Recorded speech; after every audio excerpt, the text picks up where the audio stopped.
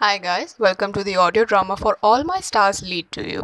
If you have come from my fanfiction or Wattpad, you must be knowing me for my fanfiction for Ishyant and Kavi. And as much as I loved writing, I also think that during COVID, now that we are completely dependent upon our laptops and computers and mobiles for doing simple work tasks, I think that reducing our screen time is really important. So, to do that and help you with not only providing entertainment but also relaxation, I thought, how about a new fan fiction that is actually an audio drama? So, here's the first chapter.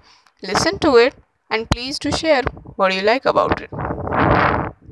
Chapter 1. The door was banged by her again and again, accompanied with her screams of horror. Mummy please mummy please sorry मुझे मत निकालो screamed the 6-year-old girl who was just locked out of her house.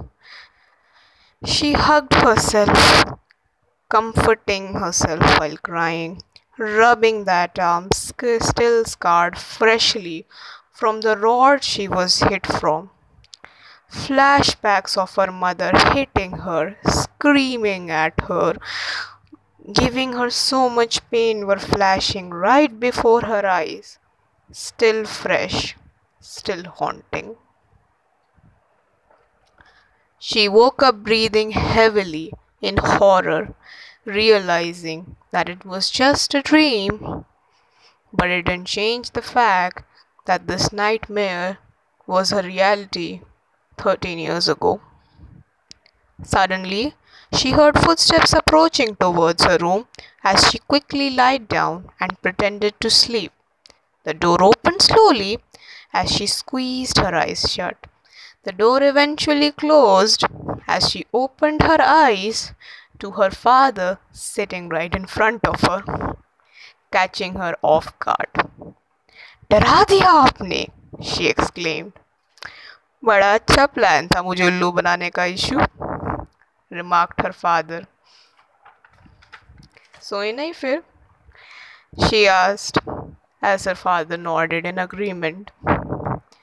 नींद ही नहीं आती है अभिषिता, he replied. ज्योति का ख्याल जाता ही नहीं है मन से, he continued, as the nightmare that she had woken up from just a few minutes ago flashed in front of her eyes. But more frightening fact about it was that these were the memories she will hold on to about her mother. She collected the newspaper and milk from the doorstep. As the neighbor next door, who came to do the same, passed an awkward smile, just like many other who would do before they would go behind her back and gossip really awful things about her. It had been 1 week, but people couldn't let it go. She was still the homewrecker. Good morning, exclaimed the neighbor, as Meera couldn't comprehend what was happening. और मीरा सब ठीक है? Asked the neighbor, as Meera had to just deal with the fact that someone genuinely was just concerned about her well-being. As she nodded in agreement, the neighbor continued, अभी शादी को हफ्ता ही हुआ है, सबके लिए एंटरटेनमेंट है तुम्हारी बातें करना, अगले हफ्ते तक उनको कुछ और मिल जाएगा. Meera nodded sadly but continued, एक हफ्ते की बात नहीं है बस अंजुला, मैं हमेशा ही सतीश की दूसरी बीवी रहूंगी जिसने उसका घर तोड़ दिया. She put her head down. As that smile faded away, the stoicism in her voice was just the more galling. ये घर सालों पहले ही टूट गया था, replied Angela, as this wasn't the soothing thing that would really help Meera. So Angela decided to switch the topic. वो सब छोड़ो, काविन कैसा है? She asked. The mention of her son brought a smile on Mira's face as she replied, जताता नहीं है पर मुझसे नाराज है अभी भी।